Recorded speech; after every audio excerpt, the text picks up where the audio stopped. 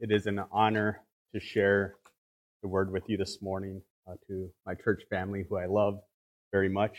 It has been my prayer and my desire to honor God in rightly handling the word. It is my prayer that the body will be edified during this time. And thank you for your prayers for the last several weeks. I appreciate the text messages and the personal words letting me know that you guys have been praying. Those prayers are much needed. As we study Romans 3, verses 21 through 31 this morning, I, of course, will not be able to plumb the depths of God's word, but hopefully in the coming months or coming years, we'll be able to sit under the preaching of Pastor Brian through Romans as we can study more fully, more deeply. If you have your bulletin, would you stand with me, or if you have your Bible in ESV translation, if you'll stand with me, we'll read Romans 3, verses 21 through 31 in unison.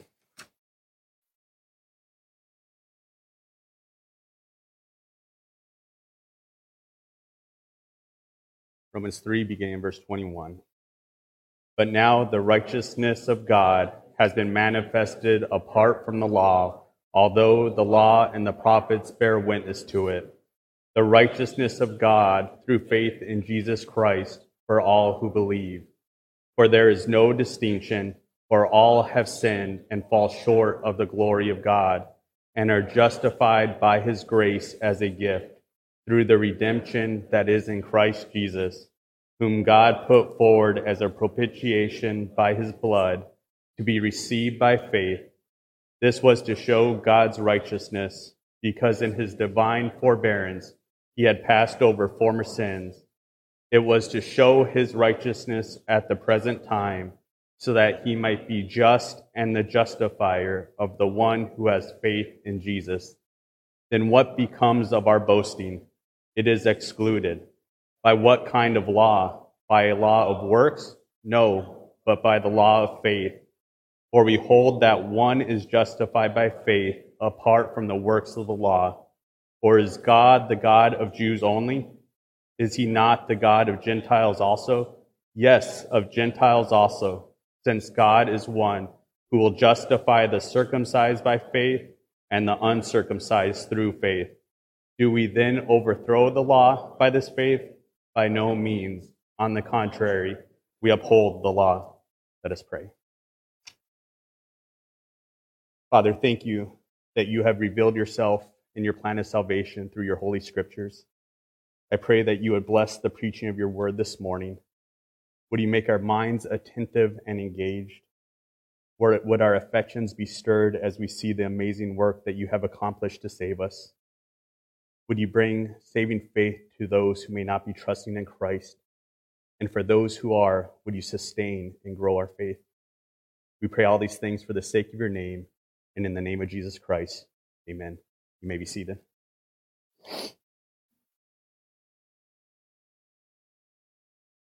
My sermon title, as you'll see in the bulletin, is The Righteousness of God. And I have 5 main points, followed by application. Just do a brief survey of those main points. First is the righteousness of God manifested in verse 21. The righteousness of God received by faith, verse 22a. The righteousness of God needed, verse 22b and 23. The righteousness of God gifted, verse 24 and 25a. God's righteousness upheld, verse 25b and verse 26. And then we'll have application as we look just briefly at verses 27 through 31. The Apostle Paul begins this section of theological discourse with some of the sweetest words of Scripture. But now, a major shift has taken place in this letter to the Romans. And in order for us to grasp and be prepared for the good news that Paul will lay out for us, we must first understand the things that were previously covered thus far. And after the greeting and introduction in Romans 1, chapter 1, verses 1 through 17, Paul presents the condition of man and his relationship to a holy God. In chapter 1, verses 18 through 32, Paul explains that God has revealed himself to all people through the general revelation of creation. And instead of responding to this general revelation in honor and thanksgiving to God, man suppresses the truth. Chapter 1, verse 18, Paul writes, "The wrath of God has been revealed from heaven against all ungodliness and unrighteousness of men." This is God's abiding wrath waiting to be poured out against sinful, God-denying man. Man's suppression of truth leads to substituting, to exchanging the glory of the immortal God for images made by hand. Therefore, God gave them up. We see this in chapter 1, verses 24, verse 26, and verse 28. We see God abandoning man so that man can pursue his sin full speed ahead without the restraining grace of God, resulting in the lust of the heart, leading to impurity, leading to dishonoring their bodies, leading to exchanging natural relationships for unnatural relationships, leading to a debased mind. Dr. Steve Lawson refers to this kind of wrath as God's abandoning wrath. In chapter 2, Paul presents the case that both Jew and Greek, or you could say both Jew and Gentile, possess the same standing before God. Every person has failed to fulfill and meet the requirements of God's law. The written law of God testifies to this reality, but not only the written law of God, but our own conscience testifies to this reality. Chapter 2, verse 12, and then 14 and 16 reads, For all who have sinned without the law will also perish without the law, and all who have sinned under the law will be judged by the law. For when Gentiles who do not have the law by nature do what the law requires, they are a law to themselves, even though they do not have the law. They show that the work of the law is written on their hearts, while their conscience also bears witness, and their conflicting thoughts accuse or even excuse them on the day when, according to my gospel, God judges the secrets of men by Christ Jesus. Chapter 3, we see again that both Jew and Greeks are under sin. And in verses 10 through 20, the Apostle Paul drives home the reality of man's condition in God's displeasure and wrath that abides on all people. Verse 10 through 20 reads, chapter 3, None is righteous, no, not one. No one understands, no one seeks for God. All have turned aside, together they have become worthless. No one does good, not even one. Their throat is an open grave, they use their tongues to deceive. The venom of asps is under their lips. Their mouth is full of curses and bitterness. Their feet are swift to shed blood. In their paths are ruin and misery. In the way of peace they have not known. There is no fear of God before their eyes. Now we know whatever the law says, it speaks to those who are under the law, so that every mouth may be stopped, and the whole world may be held accountable to God. For by works of the law, no human being will be justified in his sight, since through the law comes knowledge of sin.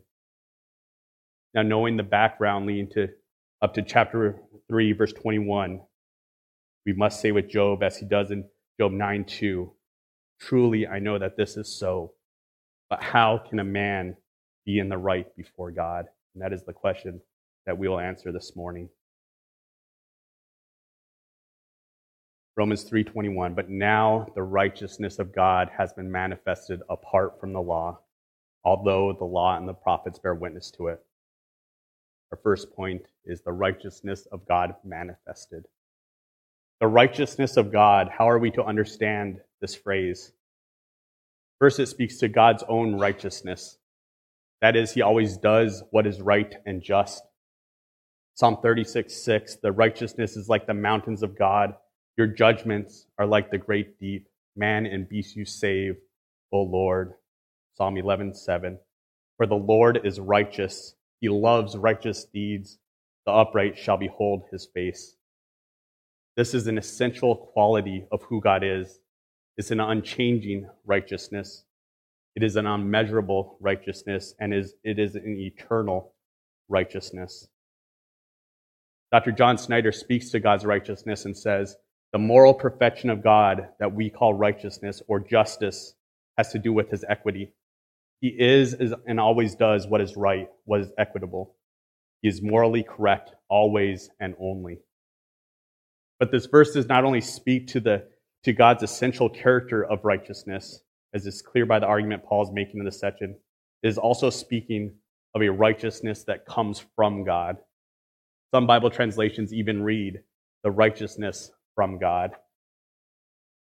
Charles Hodge comments, it is the righteousness of which God is the author, which comes from him, which he gives, and which consequently is acceptable in his sight. I'll read that one more time. It is the righteousness of which God is the author, which comes from him, which he gives, and which consequently is acceptable in his sight. John MacArthur says the righteousness of God is the divine and eternal righteousness by which men can be made right with God. Or we could say it in this way, it is the righteousness that God requires and that which only God can supply for man to be made right before him. Paul says that this righteousness, the righteousness of God, has been manifested. It has been revealed and it has been clearly made known. So how has this righteousness been manifested? How has it been made known? It has been made known apart from the law. But now the righteousness of God has been manifested apart from the law. This righteousness that comes from God comes apart from the law. And there are a couple ways that we can understand the word law here. And both ways are fitting for the argument that the Apostle Paul is making. First, law can be understood as the Mosaic law or the Old Covenant system. So Paul could be arguing that the law does not provide a way for man to be right with God. The Old Covenant system was not designed as an alternative means of salvation. The Old Covenant system was not given to justify or make men right in the sight of God, but to bring us to the knowledge of sin in our need for a foreign righteousness. Secondly, the law can be understood as our works of the law or the works of the law. That is man's futile attempts to make himself right with God through his own obedience to the revealed will of God. But the righteousness of God that Paul speaks of comes apart from the law or without the law. It comes to sinful man apart from the Old Covenant system and apart from our works. The Apostle Paul just wrote in the previous verse of Romans 3, verse 20, for by works of the law, no human being will be justified in his sight, since through the law comes knowledge of sin. Paul writes again in Galatians 2, verses 15 and 16, we ourselves are Jews by birth and not Gentile sinners, yet we know that a person is not justified by works of the law, but through faith in Jesus Christ. So we also have believed in Christ Jesus in order to be justified by faith in Christ and not by works of the law, because by works of the law, no one will be justified. Verse 21b, it says, although the law and the prophets bear witness to it. The law and the prophets here is another way of speaking of the Old Testament scriptures. So even though the Old Covenant system could not provide the righteousness God requires, nor could man's obedience to it, the law and the prophets witness to this righteousness that would come from God. Do you remember Jesus' words after his resurrection as he's traveling to Emmaus and he speaks with the disciples? Luke 16, verses 25 through 27 says, and he said to them, O foolish ones, and slow of heart to believe all that the prophets have spoken. Was it not necessary that the Christ should suffer these things and enter into his glory? And beginning with Moses and all the prophets, he interpreted to them in all the scriptures the things concerning himself. The Old Testament scriptures bear witness to and testify to the righteousness of God that he would supply for his people through the work of his Messiah. The commandments, the rituals, the sacrifices were types and shadows of the righteousness of God that would be revealed. Hebrews 10:1 says, for since the law has but a shadow of the good things to come, instead of the true form of these realities, it can never, by the same sacrifices that are continually offered every year, make perfect those who draw near. Since the law has but a shadow, it looked forward, it was hints of what was to come. But not only do we see this in the types and shadows of the Old Testament sacrifices, but one of the probably the clearest Old Testament text that pointed forward to this foreign righteousness, this righteousness that would come from God, is found in Isaiah 53. Isaiah 53, verses 10 and 11. It was his will, yet it was the will of the Lord to crush him. He has put him to grief. When his soul makes an offering for guilt, he shall see his offspring. He shall prolong his days. The will of the Lord shall prosper in his hand. Out of the anguish of his soul he shall see and be satisfied. By his knowledge shall the righteous one, my servant, listen to this, make many to be accounted righteous, and he shall bear their iniquities. The righteousness of God, that is the righteousness of which God is the author, which comes from him, which he gives, and which consequently is acceptable in his sight. This righteousness has been revealed apart from the law, but witnessed to by the law and the prophets. Point 2 this morning is that this righteousness of God is received by faith. And this is in verse 22.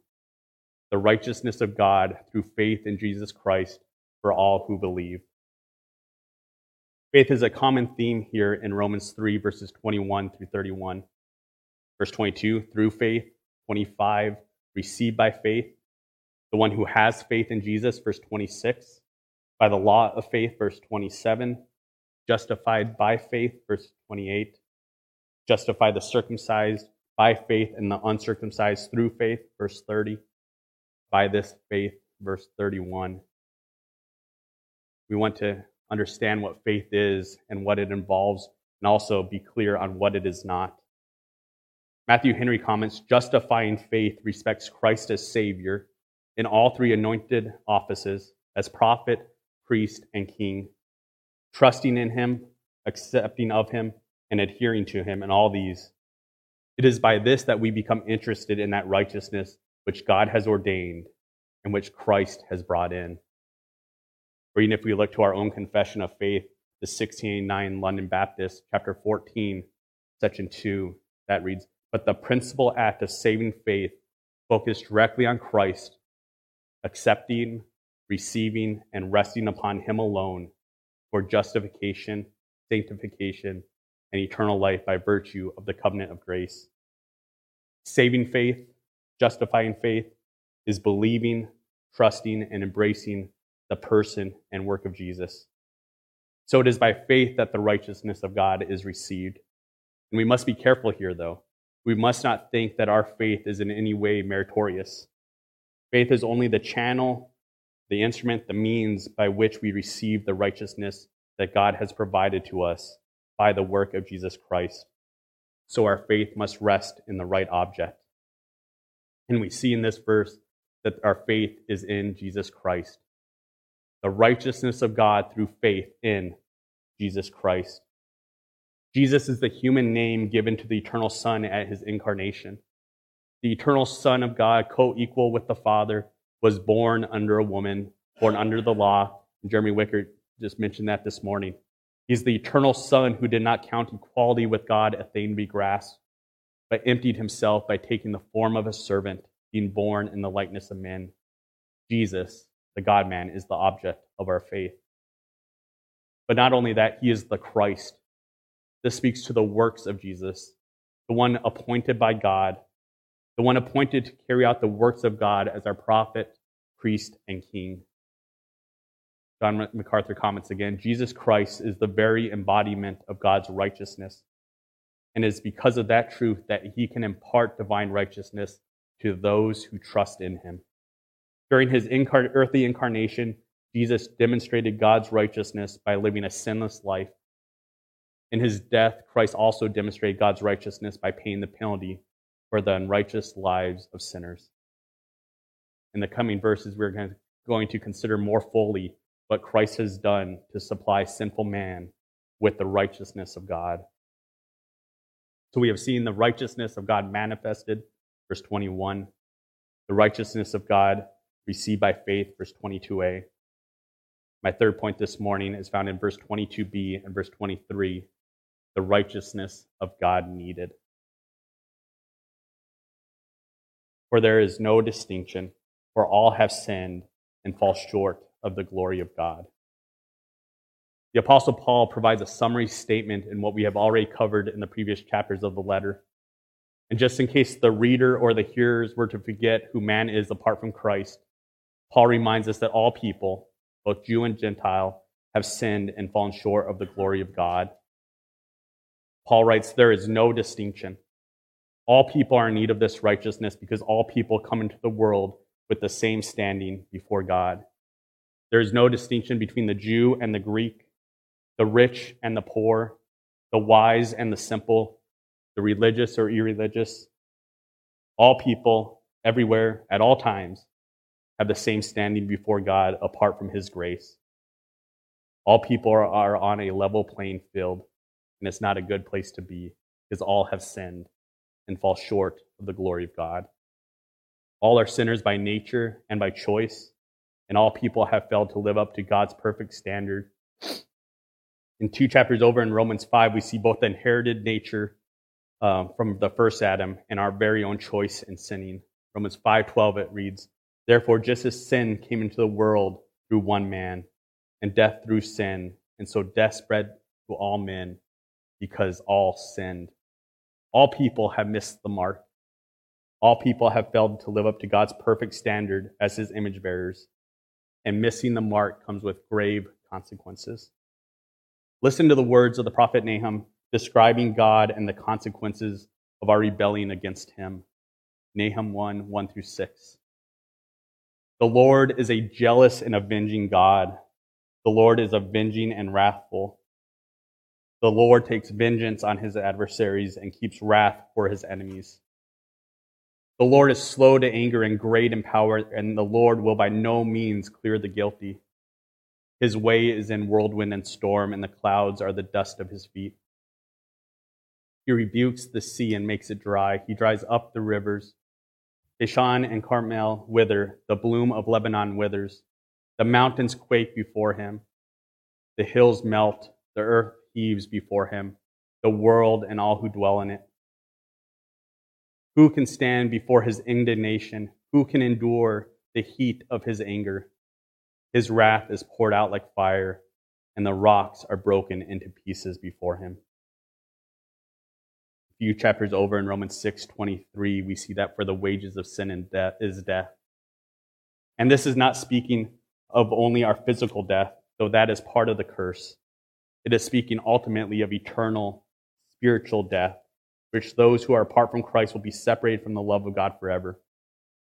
Every sin, every coming up short to God's perfect standard is an infinite offense against an infinitely holy God.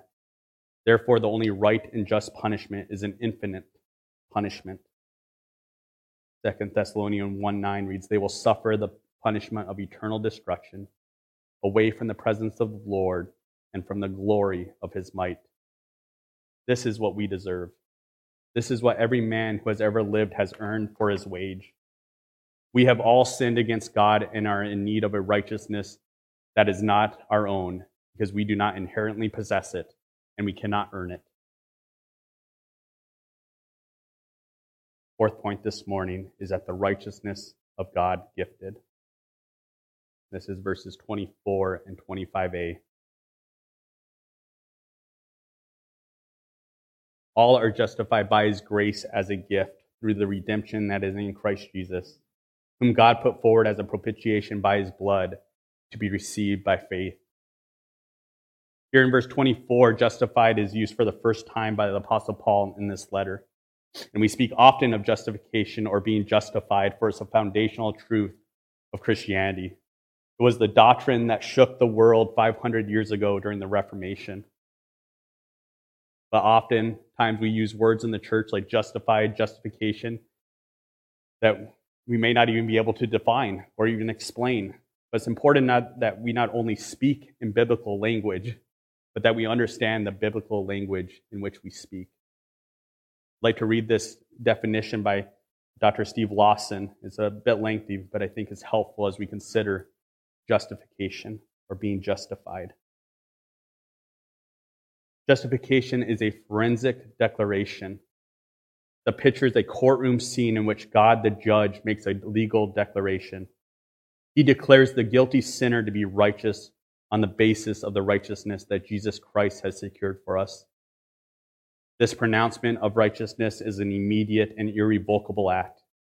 It takes place in a split second the moment the sinner believes in Jesus Christ. Our sanctification is progressive throughout the rest of one's life.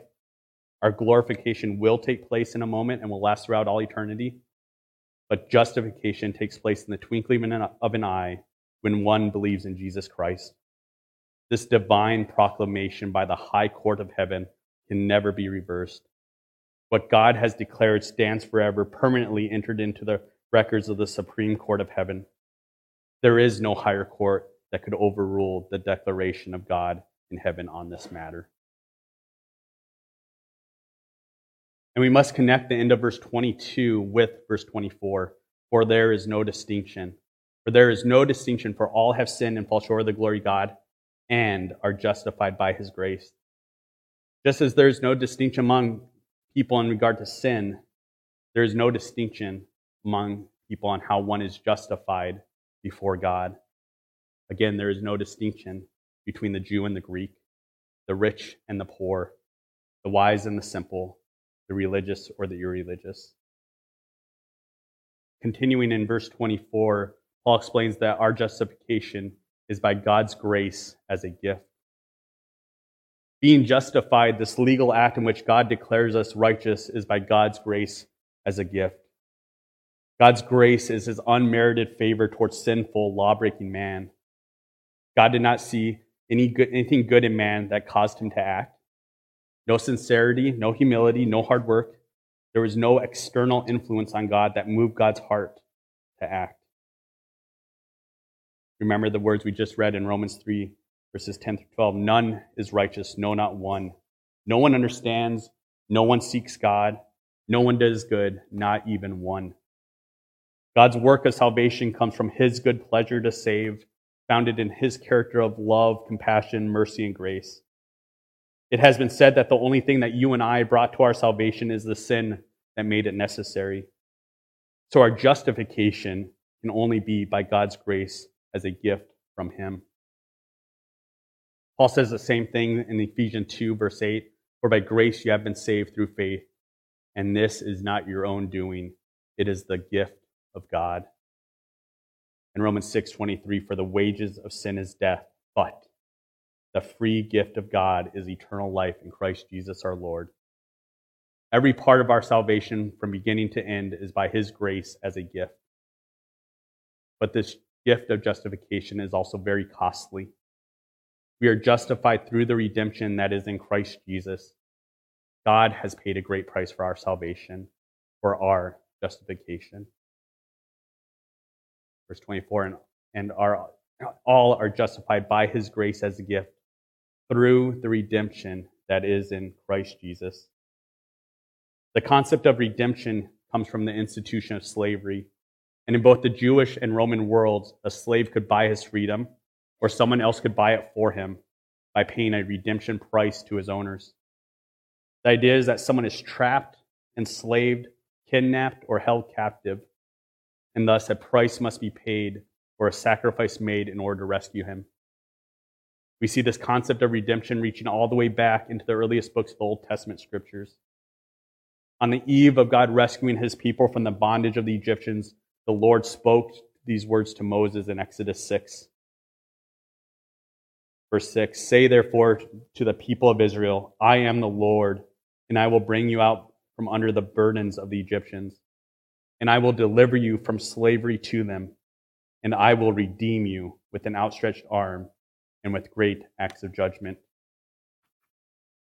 Prior to our redemption, we are in bondage to our corrupt nature, to sin, our guilt, the punishment and wrath of God that we deserve. We are held captive in the kingdom of darkness, cursed by God. Listen to these scriptures that speak of this slavery. In John 8:34, Jesus is speaking. He says, truly, truly, I say to you, everyone who practices sin is a slave to sin.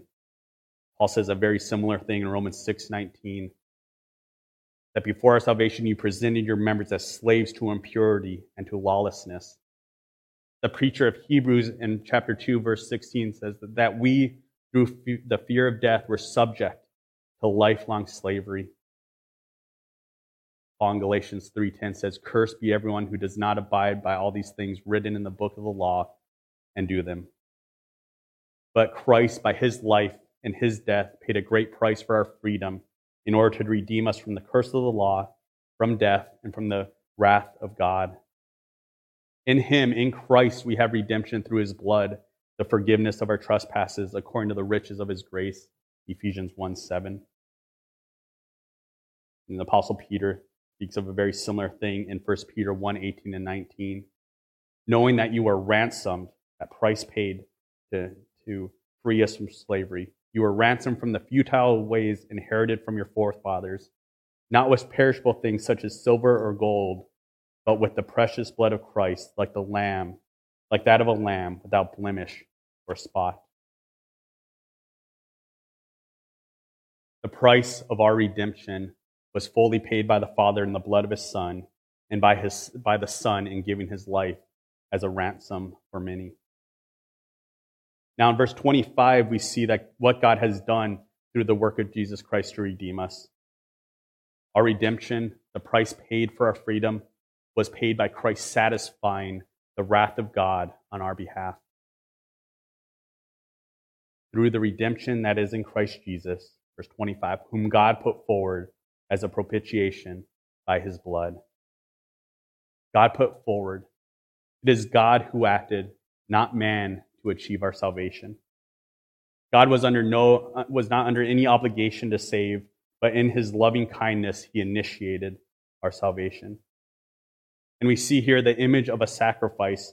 God put forward Christ Jesus as a public display, a public demonstration, a public sacrifice in order to satisfy his righteous wrath against sin.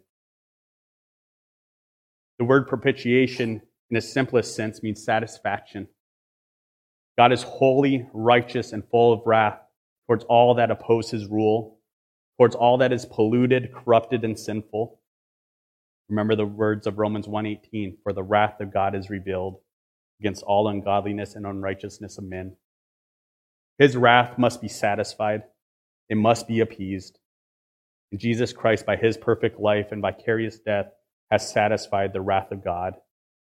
The full cup of God's wrath was poured upon the God-man. Jesus Christ drank every drop of the divine wrath, satisfying God's anger, so that those who have trusted upon Christ will never have to taste even a drop of it.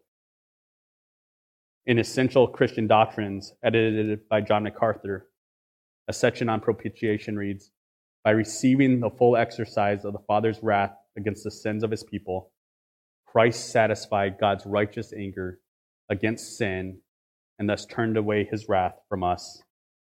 It turned away his wrath from us, who, had it not been for our substitute, were bound to suffer it ourselves." This is what the New Testament identifies as propitiation. John Murray, in his book, The Atonement, writes, "The doctrine of propitiation is precisely this, that God loved the objects of his wrath so much that he gave his one Son to the end that he, by his blood, shall make propitiation for the removal of his wrath." It was Christ so to deal with the wrath that the loved would no longer be the objects of wrath, and love would achieve its aim of making the children of wrath the children of God's good pleasure. All those who have turned to Christ in faith are legally declared righteous before the Father, and this justification comes as a gift from God, paid for by the blood of the Son. Listen to the words of the hymn that we sing often here at Calvary, "His robes for mine." His robes for mine, O wonderful exchange. Clothed in my sin, Christ suffered 'neath God's rage. Draped in his righteousness, I'm justified. In Christ I live, for in my place he died. His robes for mine, what cause have I for dread? God's daunting law, Christ mastered in my stead. Faultless I stand with righteous works not mine, saved by my Lord's vicarious death and life.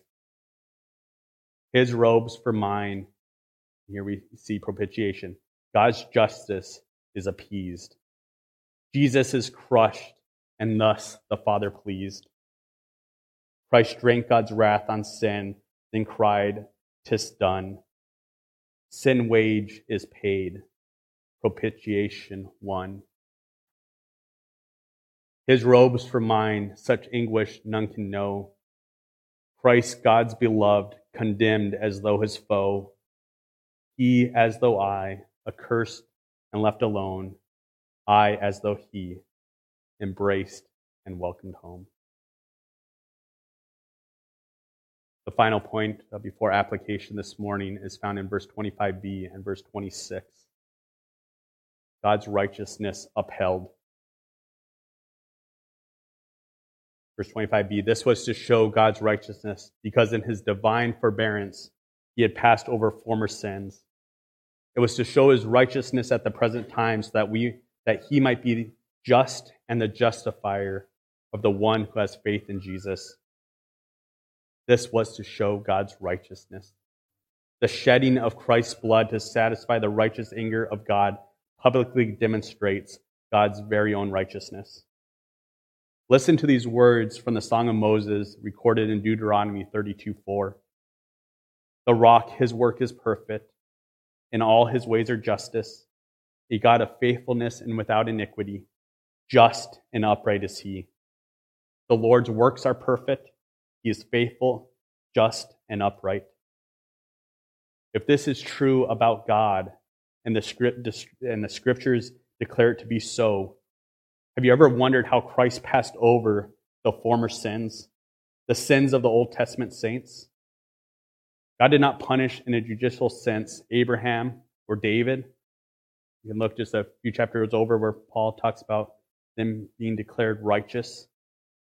He did not punish in a judicial sense Abraham or David or the other Old Testament saints for their sins, not because he pretended that they did not happen, but because he would send his son one day to become the sin bearer and wrath satisfier for the sins of all people of all times who have trusted in the provisions and promises of God.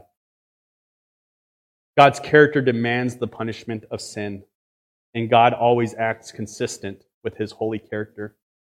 His righteousness is upheld in the crucifixion of Jesus Christ, and at the cross we see the greatest demonstration of God's love, but at the same time we see the greatest demonstration of God's wrath against sin. Again, in verse 26, we see God making known his righteousness in the sacrifice of Christ, so that, now we have a purpose statement, so that he might be the just and justifier of the one who has faith in Jesus. Dr. John Snyder, in Behold Your God, The Way to Majesty devotional, he writes, how can God give eternal life to those who rightly deserve death? Does he bend his own rules to do so? Does he lower his standards of justice in order to let mercy rise above? Before we allow ourselves to think, I do not care how he did it, I'm just glad he saved me, we need to seriously consider the implications of such a thought. In our everyday life, do we admire a judge who bends the rules to rescue his son or daughter from a prison sentence that he or she deserves? Do we not despise the judge who shows partiality and bends the rules? How can we truly worship and trust God if our salvation was accomplished by the same means that an unjust earthly judge skirts the laws to free his criminal child? How can the holiest judge declare the guiltiest people to be guiltless? In order to give this kind of gift to those who have earned death, God did not violate his justice. In fact, the crucifixion of Christ satisfied, propitiated God's justice, and thereby publicly demonstrated to all that God is righteous in the way that he has offered mercy to those in the Old Covenant and the New Testament churches. God is the just judge, and at the same time, he is the one who justifies the guilty who have entrusted themselves to Jesus Christ alone. End quote. God is able to declare sinful man righteous because he has upheld his righteousness in the sacrifice of Christ. He is both the just and justifier of all those who trusted in Jesus Christ. So we come back to the question that Job asks, but how can a man be made in the right before God? Or how can a man be in the right before God? It is by the righteousness of God that has been manifested apart from the law, to be received by faith as we recognize our great need and trust in God's grace and mercy in sending his Son to redeem us, so that he can be both the just and justifier of all who trust in Jesus. Now, finally, this morning, we'll look at verses 27 through 31 with as a few points of application. Let me read that section. Then what becomes of our boasting? It is excluded. By what kind of law? By a law of works? No, but by the law of faith. For we hold that one is justified by faith apart from works of the law. Or is God the God of Jews only? Is he not the God of Gentiles also? Yes, of Gentiles also, since God is one who will justify the circumcised by faith and the uncircumcised through faith. Do we then overthrow the law by this faith? By no means. On the contrary, we uphold the law. The first point of application is that there is no room for boasting. Since we are saved, justified, declared righteous in the sight of God, completely apart from the law, and only by the redeeming work of Jesus, there is no room for boasting. And this is verse 27. Then what becomes of our boasting? It is excluded. There is no room for self-congratulations and self-exaltation. It is excluded. If we think that we have contributed in any way to our salvation, it will lead to pride in our hearts and boasting in ourselves before God. I've heard the question asked by Christians at times, and even similar phrases sung in modern worship songs. The question goes something like this: I wonder what God saw in me that made him love me and save me. God did not see anything in you or me to love us. He did not meet us halfway because we tried really hard to be saved. He did not save us because he saw how sincere our hearts were. We contributed nothing to our salvation. So there is no room for boasting in ourselves, no room for self-exaltation. But because we contributed nothing and God did everything, we can boast in our Lord and the salvation he alone has accomplished. Consider the words of Paul in 1 Corinthians 1, beginning in verse 26. For consider your callings, brother. Not many of you were wise according to worldly standards. Not many were powerful. Not many were of noble birth. But God chose what is foolish in the world to save the wise. God chose what is weak in the world to shame the strong. God chose what is low and despised in the world, even things that are not, to bring to nothing things that are, so that no human being might boast in the presence of God. And because of him, you are in Christ Jesus, who became to us wisdom from God, righteousness and sanctification and redemption, so that, as it is written, let the one who boasts, boast in the Lord. The second point of application this morning is found in verse 31. Do we then overthrow the law by this faith? By no means. On the contrary, we uphold the law.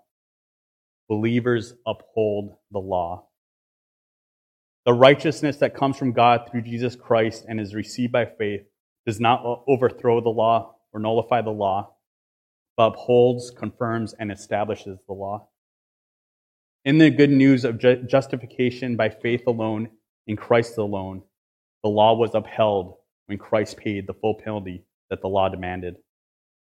Also, the law is vital today because it is the means by which God exposes our sin and drives men and women to Jesus Christ. Galatians 3:23 through 26. Now before faith came, we were held captive under the law, imprisoned until the coming faith would be revealed. So then, the law was our guardian until Christ came, in order that we might be justified by faith. But now that faith has come, we are no longer under a guardian, for in Christ Jesus you are all sons of God through faith. And the righteousness that comes from God through Jesus Christ and is received by faith does not give us license to sin. God's moral law, as revealed in the Ten Commandments and taught and expanded through the scriptures of the New Testament, are eternal because they reflect the very character of God. And now, having been saved by God, we desire to honor God by our obedience to God's moral law as we are enabled to by his Spirit. The final point of application is found in right between verses 27 and 31, verse 28 through 30. For we hold that one is justified by faith apart from the works of the law. For is God the God of Jews only? Is he not the God of Gentiles also? Yes, of Gentiles also, since God is one who will justify the circumcised by faith and the uncircumcised by faith. There is only one way of salvation, the same for the Jew and for the Gentile, and it is a salvation that is received by faith that rests in the redeeming and propitiating work of Jesus Christ. If you are not trusting upon Jesus Christ in faith, the wrath of God abides on you. There are no good works that will impress. There are no good works that will shield you from his wrath. But there is hope, not in your works, but in the work of Jesus Christ. So turn from your self-righteousness, turn from your sin, and trust upon the eternal Son who became man to fulfill God's law perfectly. And this God-man, Jesus Christ, was obedient to the Father, something that we cannot do, to the point of death, even death on the cross. He went to the cross to bear the sins of his people and to satisfy the wrath of God. But he did not stay in the grave. On the third day he rose from the dead. He has ascended to the Father. He sits at his right hand, and one day he will return to claim those who are his and judge those who have rejected him and his gospel. So trust in this Christ. He is able to save. Let us pray. Father, we stand amazed in what you have done to save. When we were unlovable, you loved us. You sent your Son into this dark world to redeem those who have rejected you and who were enslaved to sin and guilt and fear, who were cursed, were children of your wrath. We belong to the kingdom of darkness. But we who were once children of your wrath, you sent to save, and Christ has satisfied the wrath on our behalf. You put him forward as a propitiation, so that we who trust in him will never know your divine righteous anger, but only know your grace and mercy. Would knowing and embracing these truths lead us to humility, where there is no room for self-boasting, but would our boast be in you? And may we as believers seek to honor you by the conduct of our lives. Grace does not give us a license to sin, but it is by grace that you enable us to obey that which you have commanded. And Lord, would you turn the hearts of those who are not trusting in Christ? Would they see their great need? And would they see your provision in the person and work of Christ? We pray all these things in Christ's name. Amen.